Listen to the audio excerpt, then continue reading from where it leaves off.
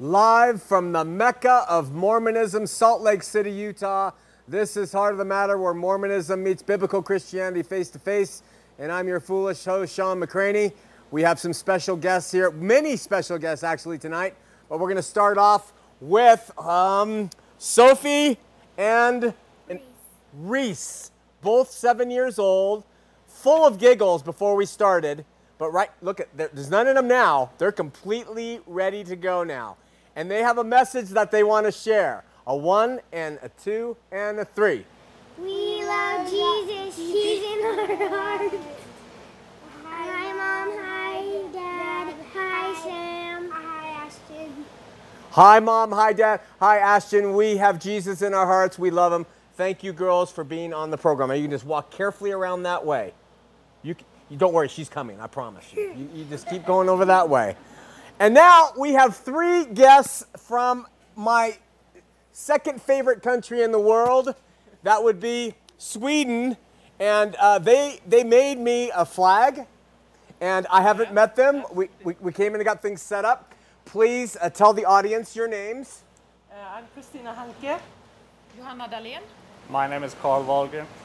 And what brings you to beautiful Salt Lake City? I left Mormon Church 8 years ago, and 3 years ago I became a born-again Christian. Praise God. Yes. We live south of Stockholm, where it's really a kind of mini Salt Lake.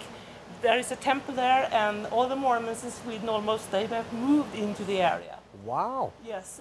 So 2 years ago I met Johanna, and we are working with the Latter-day Saints in the area. Very good. And your story, Johanna? I'm a pastor and church planter 5 miles from the temple in Stockholm. So I have met Christina, and we try to, the Mormons gonna meet Jesus. Yeah, very good. Wonderful. All right, young man, and your story? Yeah, I'm a church planter together with Johanna, and I just slipped in that area. I never met a Mormon before, but now I had. Now you have. Yeah. And how is the church planting and work going with all of you? It's a very hard area to work. Yeah. Because the temple has a great influence on this area, and there's about 70 Mormons on 1 Christian in this area. I see. But things are really happening.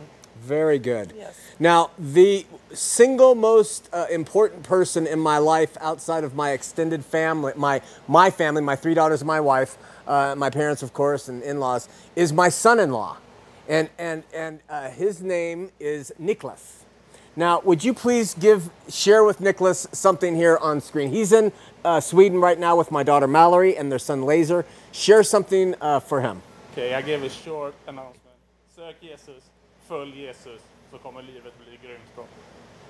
Praise God. I don't know what he said, but I heard Jesus, I think, in there. Yeah. That's all we care about. Awesome. Thank you so much for being on the program, and thank you for the flag. We have quite a show tonight. I didn't expect our early guests right there, but we have the whole show ready to go for Book of Mormon and the first vision. But I was able to meet up with a guest I'm going to introduce in a while. And you know, if you've been watching Heart of the Matter, that we have very few guests that stay on the program from beginning to end. In fact, we've only had 2, Sandra Tanner and Doris Hansen together.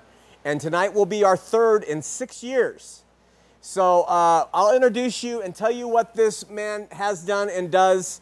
And we want to try to gather up support for his ministry, what he's doing, where he's doing it. So hang on to that. Let's cut through to some messages. Every week, Aletheia Ministries hold a never-denominational Bible study, Lord willing, at the University of Utah. That's Sundays from 2:30 to 3:30 in the afternoon. On your way in from 1 to 2, AM 820, The Truth rebroadcasts Heart of the Matter on their station, so you can listen to that. Then after the Bible study, those of you who are coming out of Mormonism, stay around with Carla and Earl Erskine, and they lead a group called You're Not Alone. And it's for people coming out of Mormonism, and it's a great time for fellowship and to get some support and insights. Lynn Wilder spoke there not long ago. with her husband, and so it's a really good thing going on over there. All of this is available for you at calvarycampus.com, www.calvarycampus.com. Then Saturday, September 3rd from 5 to 8 p.m., join us at Murray Park Amphitheater for our 6th annual Burning Heart Revival and Open Water Baptism. This is the only time we get together as a group formally in the year. Bring blankets, towels, drinks, stuff like that. Subway Eat Fresh will once again provide us with some terrific box lunches, include sandwich, chips, cookie, and drink at a nominal price. It's a mini stroke, don't worry about it. And Adams Road will be playing along with Reverb Nation. So I'll be speaking on some principles of the latest book, If Then, and then after that, we'll wrap it up with our traditional end of the night open water baptisms. Go to hotm.tv for more information and plan on joining us Saturday, September 3rd, Murray Park, 5 to 8. A few weeks back, we had a caller boasting about the growth and numbers of Mormonism and about the educational levels of their leadership. I don't remember his name, but he was going on and on about the church being true because of these factors. Anyway, a good friend of ours, Brandon, wrote and reminded us of a passage out of the Old Testament where God speaks to the children of Israel and he says, quote, "The Lord did not set his love on you, nor choose you because you were more in number than any other people, for you were the least of all peoples." That's Deuteronomy 7:7. Brandon wrote, "I just thought it was interesting because the LDS brag about their numbers, but here God says that he did not choose Israel because of their numbers, but because he, as verse 8 says, loves them and he would keep the oath which he swore to their fathers," end quote. To add to what Brandon said, we know from Scripture that in the last days, the body of believers, true believers, could be relatively small. Straight is the gate, narrow is the way, few be there that find it. Jesus said, wide is the way to destruction. Think about that, folks, relative to the size of large groups and the things that they embrace. How about a moment from the Word?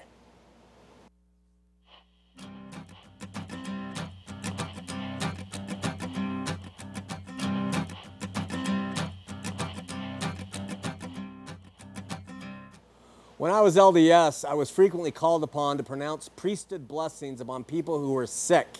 I was taught that God is a God of strict order and there is a prescribed way to healing the sick through the power of the priesthood. It went something like this.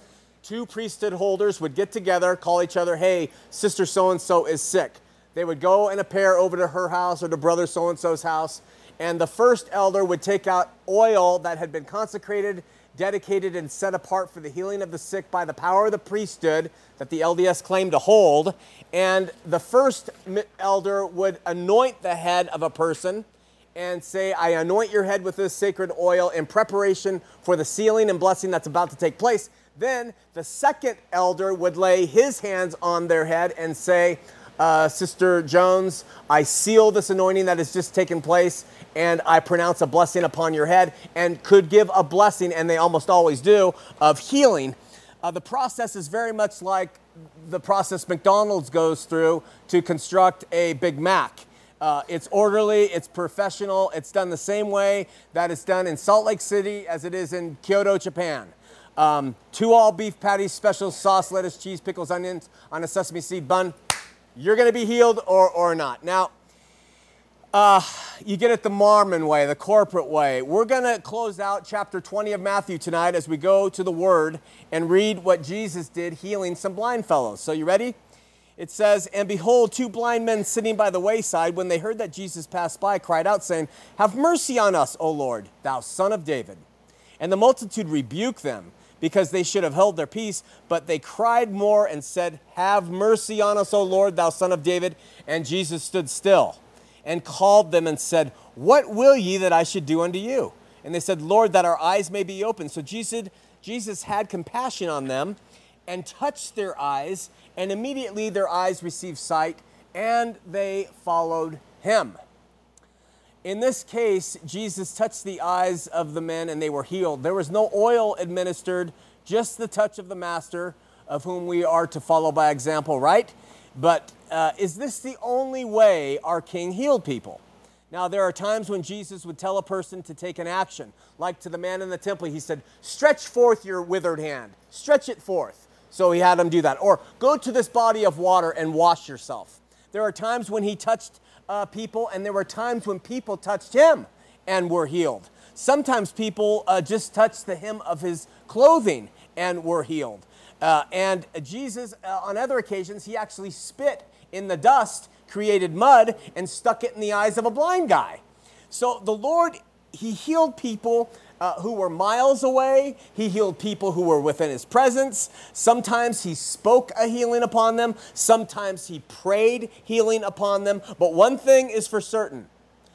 Our master was not about to be boxed in by religious conformities. Instead, he took pro forma religious practices and he proved that all power to heal comes not by rites and regulations, but by faith, but by the power of faith. And where Mormons promote corporate uniformity, which is really nothing more than a means to control their people, Jesus, every act seemed to scream, God will not be boxed. Before we go to our guests, a number of you forwarded a number of articles about an LDS man launching the Mormon Defense League last week. On August 4th, Deseret News writer Michael DeGroot wrote, quote, Jewish people have the Anti-Defamation League to stop the defamation of Jewish people. Muslims have the Council on American Islamic Relations, quote, to enhance understanding of Islam. Now some Mormons are launching their own group to, quote, respond to false information put forward in the media. Really? Mormonism needs to defend itself against false information. I think someone needs to start like a naive person defense league to help naive people from receiving false information from Mormon missionaries. Seriously, this stuff is getting comical.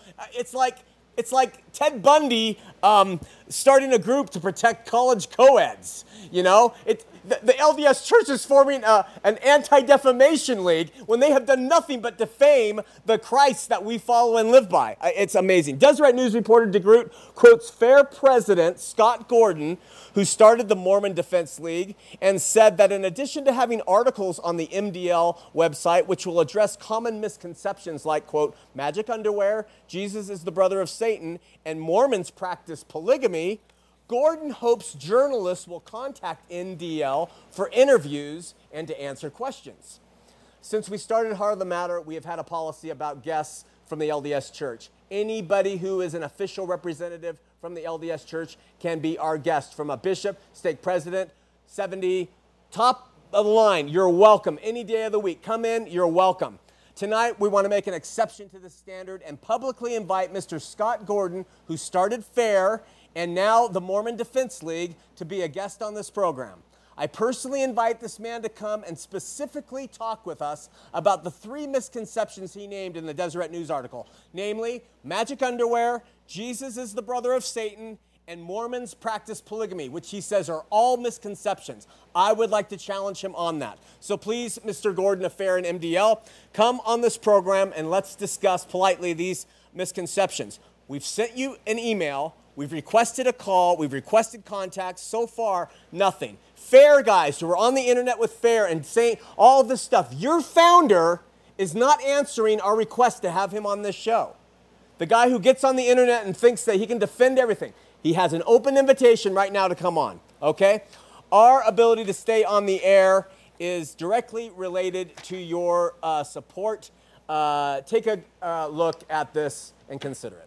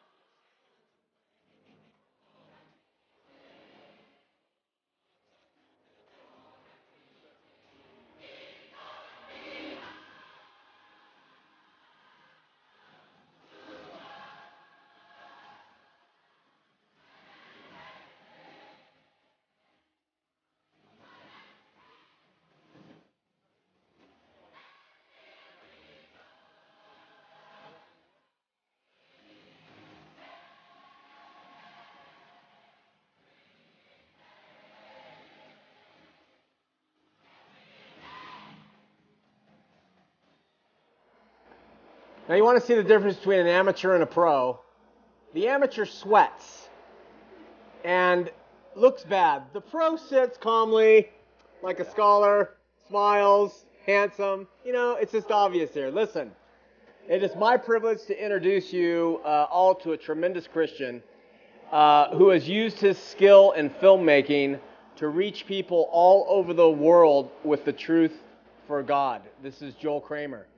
And you've heard of DNA versus the Book of Mormon. You've heard Called to Be Free, the Bible versus the Book of Mormon, lifting the veil of polygamy, the Jesus tomb,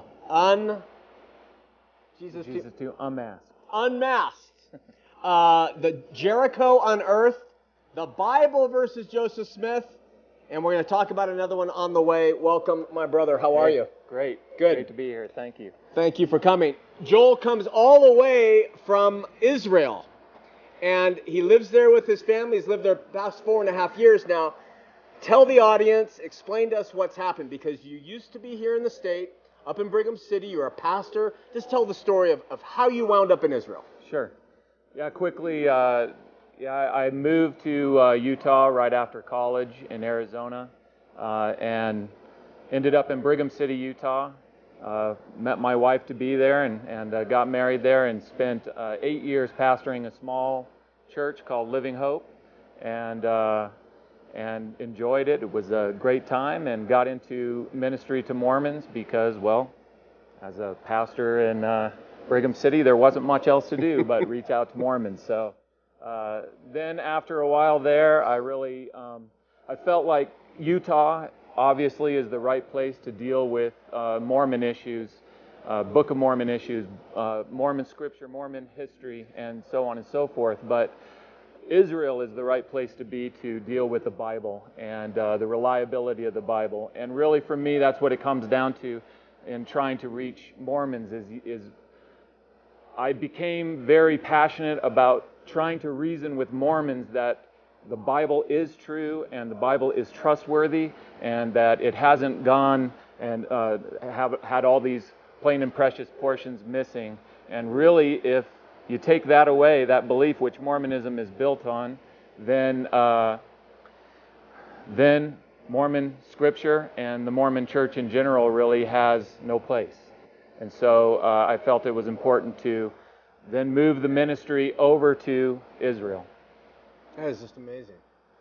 And so you did, how many, 3 or 4 or 5 videos here through Living Hope? Right, And 4. Then, 4. And then you went to Israel to work on one of them, right? To get footage? Yeah, well, I went to Israel because, you know, another reason I went there is that I was getting a lot of criticism from Mormonism that you're challenging Mormon issues, but you're not dealing with the challenges to the Bible. I thought that was a good point, and I believe that we as Christians should be about defense, about defending what we personally believe in our own scriptures, and then also challenging the beliefs of others. And so when I went there, the first film that we did, I asked, what is the #1 challenge to the New Testament? And there had recently been this claim, a tomb there in Jerusalem, there was a claim that the bones of Jesus had been found in this tomb. And so that was, at least in Jerusalem, the #1 challenge to the New Testament. And so we did a film, The Jesus Tomb Unmasked. And of course, there's nothing to that claim, but we went through and showed why. And then the next question was, okay, then what is the #1 challenge to the Old Testament? And hands down, everybody agrees that it is Jericho. And so we did a film on Jericho called Jericho Unearthed. Neither of these films have anything to do with Mormonism, but they do have to do with the challenges to the Bible. And at the end of the day, it was amazing how simplistic and how illogical these arguments against the Bible really are. And when you face them at all, deal with them at all, then they put their tails between their legs and they run off because there's really no substance to them at all. So we were discussing earlier, Joel, how the LDS, when you you question them. Yes. Where are the cities of the Book of Mormon? Yes. And they come back and they say, well, what about this in the Bible? Right. So understanding the criticism of the Bible, what Joe's telling us, is really important in your outreach to the LDS. Because, go ahead. Yeah, it's like a tag team when you're dealing with Mormonism, because Mormonism and academia, which is largely controlled by secular humanism, they work together. They don't fight each other. They have a common enemy, and that is Christianity. And so it's really the humanistic arguments that come against the Bible.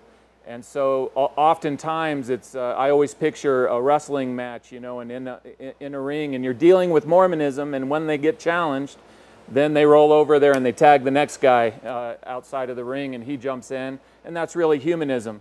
And so, yeah, the example that you brought up is a good one. In the Bible verses, the Book of Mormon, we challenged Mormonism by saying these 38 cities or more that are mentioned in the Book of Mormon, where are they? You can't find them archaeologically. And their response literally isn't to come up with a reason or anything about these 38 missing cities. It is literally, well, you're a hypocrite because look at Jericho, they haven't found these collapsed walls, or Kathleen Kenyon, who dug there, hasn't found these collapsed walls. And then that, now you're dealing with a humanistic argument against the Bible. So we brought over the only survivor from that excavation from Britain, who dug in Jericho from 1952 to 1958, who is an atheist, and he stayed with us, and we took him to Jericho for 2 weeks, 2.5 weeks, and laid all the information out, laid all the evidence out, and in the end of the day, if you watch Jericho unearthed, he folds. Because the evidence is there. There is a wall there. There is a fallen wall there. Everybody agrees with that.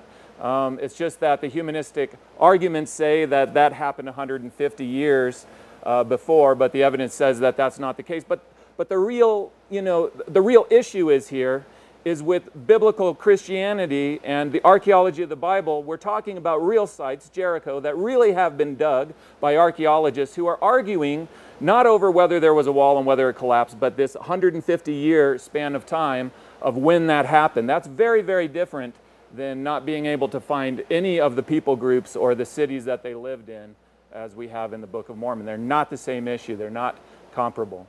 This is amazing stuff. We met beforehand and had a bite to eat. We were able to talk to Joel. It's fascinating. I don't know if he's going to be able to get in everything that we were able to talk about, but you talked about Mormonism in Israel. Will you particularly talk about the school? We talk about what they're doing over there, and maybe the dig that you were telling us about at Lehi. Sure.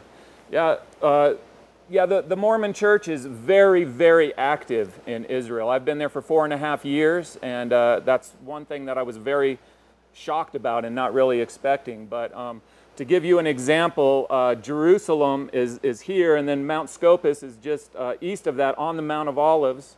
And BYU Jerusalem is built on that mountain, and how much money they spent to get land overlooking Old City Jerusalem from the Mount of Olives, who knows, but I can guarantee you it was a lot of money. And it is today the largest non-Jewish school in Israel, and it dominates. I mean, the Christian universities, I go to a Christian university, and they're small in comparison. So they're very active there as far as the academics. Also, I'm sad to report there are more Mormons digging archaeologically in Israel today than Christians. And what are they digging for? Well, they're digging biblical sites, so they're showing that the Bible is reliable. And why don't they dig the Hill Cumorah? Yeah, and they do have their own site there. They have their own site. I say their own site because they're the ones who dig it. It's actually the most dug site in Israel. They dig it twice a year, which is unusual. The other sites are just dug once a year. Its real name is Tel Loya. They call it Tel Lehi. And they've been digging it for several years now, and they have, as far as I understand, great plans as far as showing what they're finding there. The site, which I visited with the Israeli archaeologists there, doesn't have anything to do with the occupation time period that the Book of Mormon is talking about. It's much later, starting in the Persian period. But regardless, they're digging that and they're promoting it. And they're very, very active in Israel, and they're focusing on that. I think they've, in some ways, given up on Central and South America as far as archaeology goes, and they're focusing on Israel. And why do you, I mean, you don't know, but why would you suggest, Joel, that they're focusing on Israel in biblical archaeology? What is their purpose? Well, I think that their purpose is that they are, they're heavily involved in the Dead Sea Scrolls. They're heavily involved with the archaeology. I think that the purpose is as they are challenged about not having the 38 cities found in the Americas that the Book of Mormon talks about, that they will, or are being challenged in all the other different areas, that they will have their own experts, their own scholars in Israel, and doing legitimate work in these actual sites, these biblical sites, so that they will be able to speak into those issues and look more Christian, maybe? Look more Christian, exactly, and oh boy, and write books on the side, that will foster LDS faith in Mormon scriptures. Unbelievable. Joel has a very interesting life, upbringing. Tell the audience where you grew up from the age of, was it 5? Yeah, I think I was 6 when I moved over to, my father took a job with the oil company in Saudi Arabia, so I grew up in the Holy Land of Islam, with Mecca there and everything in Saudi Arabia. Then I spent 15 years in the Holy Land of Mormonism before I moved to the Holy Land of the Bible. And so, wow. So yeah, it's been very interesting. And we've discussed briefly some of the parallels between Islam and Mormonism. Can you kind of just take a second and just kind of emphatically share how close, I mean, you grew up from 5, 6 to college age in Saudi Arabia, and you're a Christian pastor and you lived in Utah. How close is Mormonism to Islam? Well, they're practically identical. I mean, it's exactly the same issues covered with different details. And the reason for that, in my opinion, is that it's the same spiritual enemy behind both of these deceptions. Therefore, they're very similar. But both of them are based upon the Bible being unreliable, that precious portions of it are missing, that it's been corrupted over time, and therefore the truth has been lost from it and needs to be restored, either by the Prophet Muhammad as in Islam or by Joseph Smith for Mormonism. But it's the same issues. The Quran or the Mormon scriptures, it's the same issues. They have the same weaknesses because they were created in a small window of time by a person, by a single man whose mind just couldn't comprehend the future, couldn't comprehend the past, and so both of them are full of errors, full of mistakes. And the issues that we deal with, both with the Bible being historical and Mormonism and Islam having all these mistakes, are not complex. They're very, very obvious to anyone who seeks to understand the truth. Great stuff. I don't know if I said I was going to ask you about this on the air. If you don't want to comment, it's fine. But what's your opinion of Glenn Beck and his popularity with Israel? He has these things coming up. I don't even know the date, but it's coming. Another event there in Israel. What's your opinion on that? Well, I mean, the way that I think I'll answer that is I live in Jerusalem. Jerusalem it's on this trade route that wasn't even important in ancient times. It's a small little country, and it's a small city. It shouldn't be significant. We're talking about a country that has no oil, that's so small. If you compare it to other countries that have no oil, you've never even heard of them. And so why is the world so focused on this little country, this little city? And there's no explanation for it, except that God chose it. And therefore, it's his capital. One day he'll rule over the whole earth from his capital of Jerusalem. And so and for that reason, everybody's focused on it, whether it's Islam or whether it's America or whether it's Mormonism. And so Mormonism, like other world religions, is focused on Jerusalem. And Glenn Beck having his big hurrah there, I believe that's going to take place this month, is because of that. And so it's part of the confusion. There's so many different belief systems represented in this city that I often explain it as this, it looks like a tornado of religiosity. And if you look at a tornado where it touches down on earth, it would be in Israel, and it would be specifically in Jerusalem. What Glenn Beck is doing and what Mormonism is doing with their focus there is part of that. Hang on to your hats, folks. It's getting very interesting. Listen, we have a question off air before we go to Renee and Alex and more talk here with Joel. Joel, if you have questions for Joel, please call in 801-973-TV20, 801-973-8820. The question is, scroll down, during the Warren Jeffs trial, the LDS Church claimed they have nothing to do with polygamy, but they still have Section 132. Do you think the media is afraid to bring this up because of the power control of the church? I'll respond first if you have comments, Joel. First of all, Mormonism today, the power here in Salt Lake City, North Temple Mormonism, has everything still to do with polygamy. Dallin Oaks, one of their apostles, has a polygamous wife. His first wife died. He was sealed to her eternally. His second wife is living with him now, sealed to him eternally. That is spiritual polygamy. It's against the law to practice it in the flesh, but they still practice it spiritually, so they do have something to do with polygamy. They believe it's an eternal principle. And even their very living apostles today have wives who are sealed to them for time and all eternity. So I don't know why the media doesn't cover it, but they certainly do practice it, and Doctrine and Covenants 132 is still in their scripture. Joel, anything on the polygamy stuff? Yeah, I mean, I think it's another good example of the similarities between Islam and Mormonism. Islam, of course, has polygamy. It's something that Joseph Smith looked at. It's something that influenced him, his personal study of Islam and the polygamy there.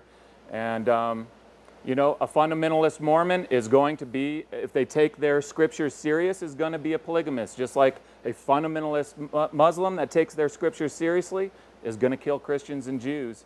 And so they're going to continually be able to convert mainline LDS people into these polygamist groups, because it's right there, as the question points out, in Section 132, and that they can't hide that. Do you foresee, total speculation, unity of Mormonism with Islam in more and more in the years to come? Yeah, absolutely. I believe that when we read the Bible and how the end is going to come down, that the different religious belief systems in the world are going to unite together, and they're going to work together, and the only ones that are going to stand out from that and not cooperate with that will be true followers of Christ, and will receive persecution because of that. That's right, friends. So get strong in the Lord. Get powerful in the Lord. Read His Word. Make war on the floor in prayer. Understand who He is, and don't buy into all this ecumenical, growing one world nation garbage with school campuses looking down on Jerusalem, the city of peace, where Jesus is our King. Stand firm for the truth. And really amazing stuff, the stuff you're bringing. Listen, also, Joel he spends 7 weeks, 6 weeks out digging? Digging, yeah. He's a digger, and he's actually had, tell us, just kind of give us a hand laundry list of the things you have actually dug up from the sites that you've dug in. Okay. Well, I study archaeology formally in Israel, and I'm working on a master's degree in biblical archaeology, and as part of my studies for 6 to 8 weeks every summer, I dig. I've done a lot of digging in Jerusalem at Ai, Biblical Eye, and where Joshua attacked and burned, as well as other places. But the most spectacular thing I've found so far is a stone cup in Jerusalem from the time of Jesus with an 11-line inscription on it that was featured in National Geographic, and it's written actually in 3 different languages: Hebrew, Aramaic, and Greek. And so it talks about a Jewish priest who is worshiping at the temple there in Jerusalem, and they believe that it contains the most ancient musical notes that have been discovered so far. So this priest is either singing or chanting a prayer to God. What else? Digging, you found a couple other things? Oh yeah, lots of coins. I found probably just under 100 coins and a plaque from a Roman soldier, name tag with his name on it, and yeah, all sorts of things. Now, and, if we could get you out to the Hill Cumorah, Yeah. and you dug Yeah. for 7 weeks like you do, do you think I would be arrested. yeah, this guy's been arrested like 3 times for filming on public property the LDS events. He literally, what was the place, Clarksville? Clarksville, yeah. Clarksville, Utah. They arrested him for filming something, and he actually was in Jerusalem filming on the Temple Mount, Arabs, and he had free reign. So he says it was easier for him to film Arabs on the Temple Mount in Jerusalem than to film some people in Clarksville, Utah who are Mormon. It's unbelievable. Manti, you've had trouble? Yeah. Hill Cumorah, you've had trouble? Cumorah, yes. It's amazing. Yeah. This is a world power. I know I'm starting to rant and rave, but it's a world power. It scares me. But that issue that you bring up archaeologically, I mean, now that I really understand archaeology and the methodology behind it, if you believe that these 2 massive battles that took place on the Hill Cumorah took place, and you own that land, then there is really only one reason that you wouldn't dig there. For the Mormon Church, it's not finances. We all know. We all know that that it's not dedication. It's because they know that they're not going to find anything, and so they don't dig there. And that, to me, is very telling, and it's another example of how forest issue these issues are. We're not talking about things that that we don't understand or that are hard to follow. These are just obvious. It's amazing. He's much kinder than it's a big fat con. It's just unbelievable. Yeah. It's unreal. They got people in Jerusalem digging in sacred dirt, and they won't even investigate their own Hill Cumorah, and they keep propagating that it's an actual historical book. All right, listen, do you know the answer to that question? Do you know anything about the Lehi in Judges 15, the Samson story? Lehi and Judges, the Samson story. Yeah, Lehi means in Hebrew, it means donkey's jawbone. And so when Samson uses the jawbone to kill the 1,000 men, then that's what it's referring to. And there's actually a place there on what's called the Sorek Valley that is associated with Samson, where this took place, and the area there is called Lehi. So when Joseph Smith uses Lehi in the Book of Mormon, that's one of the ones that he plagiarizes from the Bible and brings over. And so Tel Lehi, that they've called this Tel, doesn't sound strange to the Hebrew ear because it's a Hebrew word. Wouldn't you like to just, I'm all for cloning, if we could just clone this guy, put him in our pocket, and just take him out when you meet with these Mormons who think they're so smart. Go ahead, tell them about Lehi in Samson's story. The tell of it. It's unbelievable. I love guys like this. Okay, we're going to go to Alex in Claremont, California. I wonder if he goes to that school over there. Alex, you're on Heart of the Matter with Joel and Sean. Alex? How's it going, man? Good, how are you? I'm doing awesome. Sean, 2 quick questions. Number 1, obviously, while you're doing the show, the LDS Church is wrong, yes or no? Yes. Thank you. That's the first thing. I'll tell you what, Sean. Basically, I was investigating the church for about 3 months. I was baptized last year in September, and I was doing a lot of research. I was reading a lot of books, and you know what? I just found out that the LDS Church is not true. I don't agree with a lot of it. There have been so many times where I'm just sitting there, you know, during the sacrament and going, are you kidding me? And people say, you know, like, I know this church is true, and I just want to scream at the top of my lungs, you're wrong. You're wrong. And so I stopped going to church, and that's why my second question here is, I don't know how I should finish my prayer anymore, you know, because I'm so used to saying in the sacred name of Jesus Christ, amen. How should I finish my prayer? You can finish it the same way. You finish it in the name of, he said pray in his name, in Jesus' name. Those habits that you were taught by the missionaries, sometimes they take a while to die. but you just turn them to the Lord, Alex, and let him step in and work with you. And, you know, don't throw the baby out with the bathwater on this. Because they have drawn you in and lied to you, you just keep doing your prayers like you're doing. You keep believing Jesus. Find a good Bible teaching church out there in Claremont, California. Start going. Listen to your pastor.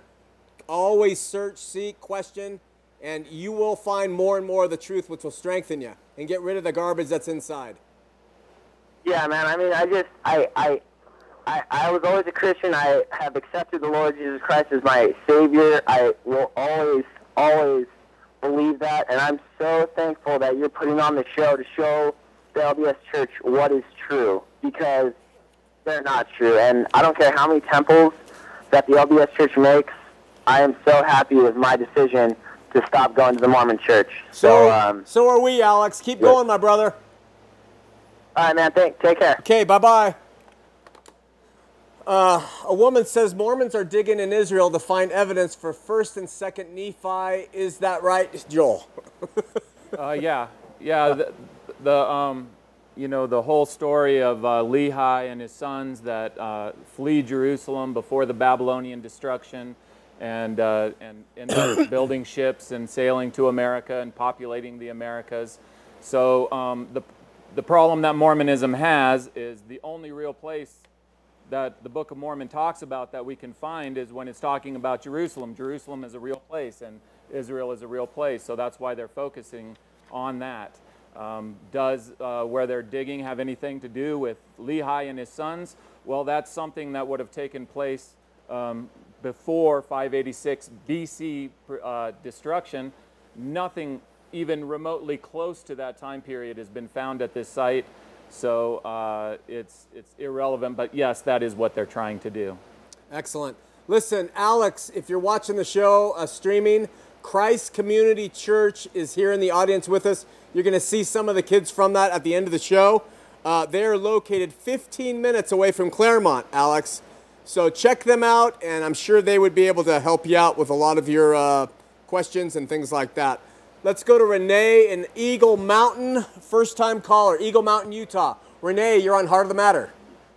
Hi. I have actually 2 questions tonight. Okay. And so when I'm talking to our Mormon buddies, I wanted to know, whenever we bring up the subject of Joseph Smith's involvement in polygamy and the fact that he's married women as young as 14 years old, they want to know where in the world I got that information from, and I wanted to know if you have any idea what source they'll recognize as true when we're giving them that information.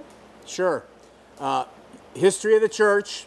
You can go, I use utlm.org, because you can get direct quotes from History of the Church about things like that. I would also quote Todd Compton, who is LDS. He wrote a book in Sacred Loneliness. That book, he's a scholar, and he just documents the wives of Joseph Smith. So if you had a copy of that book handy and you just showed it to them, they could look up Todd Compton and they could see, I mean, it's fact. They could probably do a Google search and find their own leaders today having to admit he was a polygamist of that many wives. Okay, and then the other question I have is, how do they expect to get to their celestial kingdom if plural marriage is no longer allowed? And Joseph Smith himself said that they had to participate in plural marriage in order to get there. They did a switch on the term celestial marriage, or what is the New and Everlasting Covenant? It now means temple marriage and not plural marriage. So the prophet somewhere did a switch on you, and where Joseph was talking in 132 about it being a polygamous union, they switched that when the manifesto came out and abolished polygamy, the practice of polygamy here. And so what they've done now is they've made that covenant in their understanding for this earth the new and everlasting covenant and the temple endowment you receive, and when you're sealed in the temple to a single spouse. Okay. So they switched it. Okay. Hope that helps somewhat. Okay? Thank you so much. Thanks, Renee. God bless. Chelsea, before we go to Chelsea, Joel, is there an LDS temple in Jerusalem? If not, are there plans for one? Oh, man. No, there isn't a LDS temple at this point in Jerusalem. I would be very shocked if the Israeli government ever let them build a temple there. They have to follow strict rules. They're not allowed to proselytize in Israel. You don't see Mormon missionaries going around in Jerusalem or anywhere in Israel. And so, you know, it's such a intense place that I don't think that would ever be allowed to happen for any amount of money. But I could be wrong. Money does talk. So, wow. But at this point, no, there's no temple there. And of course, the LDS concept of a temple would not go well right across from the Temple Mount, where the Jewish temple stood for so long, and where it was central that animal sacrifices be performed there daily, where millions and millions of animals were sacrificed for God to get through to His people how important atonement is, that an animal, a life must be taken, blood must be shed in order for God to forgive sin, which of course was fulfilled by the Messiah in Jesus Christ. But a temple, an LDS temple that is about all these other rituals that has nothing to do, would stand out in stark contrast to right next to where the Jewish temple once stood, and I don't think that would be in their best interest, meaning Mormons, to build a temple there even if they could. You hearing this, LDS? The temple has nothing, your temple has nothing to do with the temple on Mount Moriah, what goes on in the singular temple of the Jews. Nothing. You're hearing from a guy who lives there. I love that. Hey, listen, another question for Joel before we go to Chelsea and West Jordan. Joel, have you heard about an LDS dig in Jerusalem that uncovered brass plates? The caller says they've heard this, and there's supposed to be a big announcement. Yes, I have heard this. It was announced this spring about these plates, and 7 months before it was announced, I saw these plates. I wasn't supposed to see these plates, but I did. And the moment I saw them, the second I saw them, Mormon hit my mind. And I said to the guy who was studying them, I said, the Mormons seem to be up to something here. And he looked at me like, what are you talking about? I mean, these plates were... They're right out of, you know, the temple square. When you go down and look at the plates down there, that's exactly what these looked like. And I think, obviously, they've been announced already, and they came off of the black market. They've already been easily proven that they're forgeries, and they were announced publicly as a Christian find and Christian plates. But for me personally, I think it comes down to also the main so-called archaeologist that's behind this. Elkington is his last name, is a BYU graduate and connected to Mormonism. That's no surprise. And so really the bottom line is I think of two major possibilities. One is that there's a rich Mormon that's behind this that paid to have these forgeries made. The other is that the underground market, which is very lucrative, made these forgeries hoping to sell them to the LDS Church. Wow. And the LDS Church is not at all foreign to people who come to them with forgeries and them buying them either. So listen, Joel, you mentioned something really important. Now, let's just assume those brass plates were authenticated and they really were over there. But you said something earlier when we were eating about metallurgy in the United States with the Indians. What can you tell us about that from your films? Right. I mean, you know, part of the archaeology is in the old world and understanding that, and then part of it is quite different in the new world. And so I've interviewed many archaeologists in Israel and in the Middle East, and then also archaeologists in Central and South America, and they get quite annoyed with me because you know, I remember particularly asking them, starting with the questions. You know, have you found any coins in all your archaeology in the New World? Have you found any coins? And the answer is no, they didn't use metal in these ancient American people didn't use metal. Then I have to say, so then no steel swords. And then no, I told you that there's no metal used in these civilizations. And so that counts out the armor then, you know, body armor. No, I told you. They start getting annoyed, and when they get quite annoyed, then I have to ask them about the plates, you know, were metal plates used? No, there's no metal used in these civilizations, you know, and by the time the thing is over, I've made a complete idiot of myself, and And a fool for Christ. fool for Christ, yeah. And you can't tell the person you're interviewing what you're doing beforehand. You know, you tell them afterwards. And but that's the level that we're talking about here. It's not about details. It's not about the trees or even the branches or the twigs. That's where LDS scholars want to always take us. They want to take us into complexity, to confuse. That's not where these issues are. These issues are in the forest. That there's not metal used in these ancient American civilization. That's it. That's, you know, that you have all these things that I'm studying now, textual criticism for linguistics, methodologies used in archaeology. You can't apply these things to Mormonism because it's a myth. So you can't study the language. It doesn't exist. You can't dig the sites. They don't exist. You can't apply any of these historical methodologies. You just literally can't do it because they don't exist. We're going to run out of time. This has been such a great show. We should have had Joel on years ago. But listen, they're having a fundraiser for your ministry. We stand behind UTLM.org, and we stand behind Joel's ministry, his family in Israel, the work he's doing, and the films that he comes out with. When is this happening and where? Do we have a graphic? Do we have a graphic? There it is. Oh, go to SourceFlix. It's not this Saturday, but next Saturday up in Twin Falls at Lighthouse Church. Lighthouse Church, not this Saturday, next Saturday in Twin Falls, Idaho. And what time? Put you on the spot. It goes all day, yeah. and Joel will be talking in the evening. Go see him. We have 3 callers waiting. We're going to go to Chelsea quickly and try to move through them quick. Chelsea, you're on the air. Hi, I called you around when I was like 9 or 10. I called you a long time ago, and I was Mormon back then. And I said my mom was Mormon and my dad is Mormon. I mean, my dad is Christian. I didn't know what to do. So you told me to pray about it, and you actually came down to Utah and met up with me. My dad was Kenny, and I'm Chelsea. Oh, yeah. So, yeah, I just wanted to tell you I'm 13 now, but I've accepted Christ, and I'm a Christian now. Woo! You know, go ahead, Chelsea.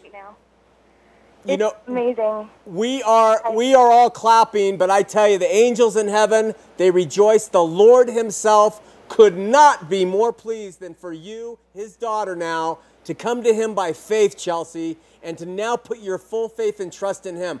We are so proud. We are so grateful that 9 years old, now 13. Will you give me the chance to perform your marriage when that time comes? Totally. Okay, when you're 34, we'll do it. We love you, Chelsea. Thanks so much. You're welcome. Okay, bye-bye. Bye. We're going to Terry in West Valley. Terry, you're on Heart of the Matter. Oh, Sean. Yes. Hi. I greet you in the name of the Lord. I grew up in a Christian home because my mom and dad divorced, and my father and his family, all Mormon. So by God's design, praise God, I did attend church, receive Christ as my Savior, and my mother as well. I've watched your program. I greet you both in Jesus' name. Thank you. And I pray for you, and I thank you so, so much. I've tried to refer my Mormon friends and relatives to your program and pray for their salvation as well. Thanks, Terry. God bless you, my sister. Thank you so much. And I may have seen his films, and I'm thrilled.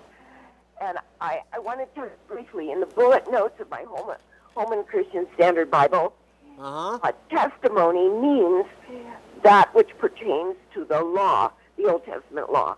So even the use of, I stand and bear my testimony that the scriptures of Joseph Smith are true, even that has been perverted. Yeah. You keep going, my sister. Look forward to seeing you. Praise God. God bless. Bye-bye. For you, Sean. Thank you so much.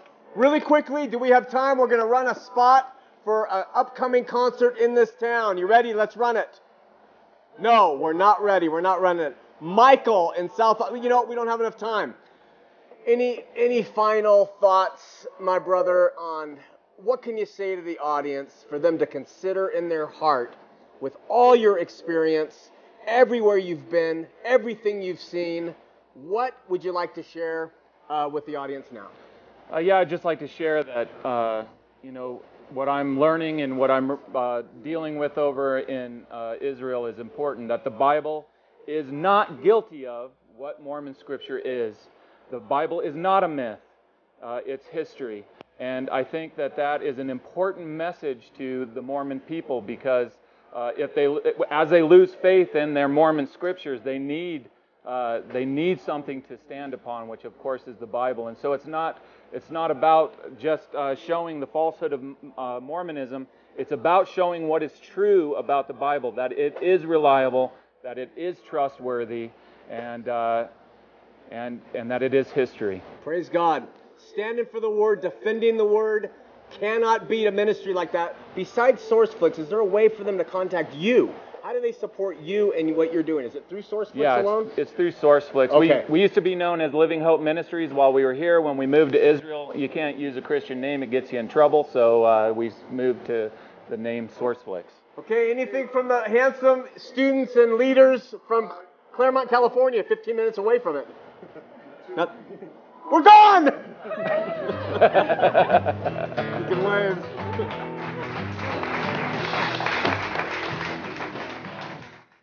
I thought we ran out. This is one of these moments in television that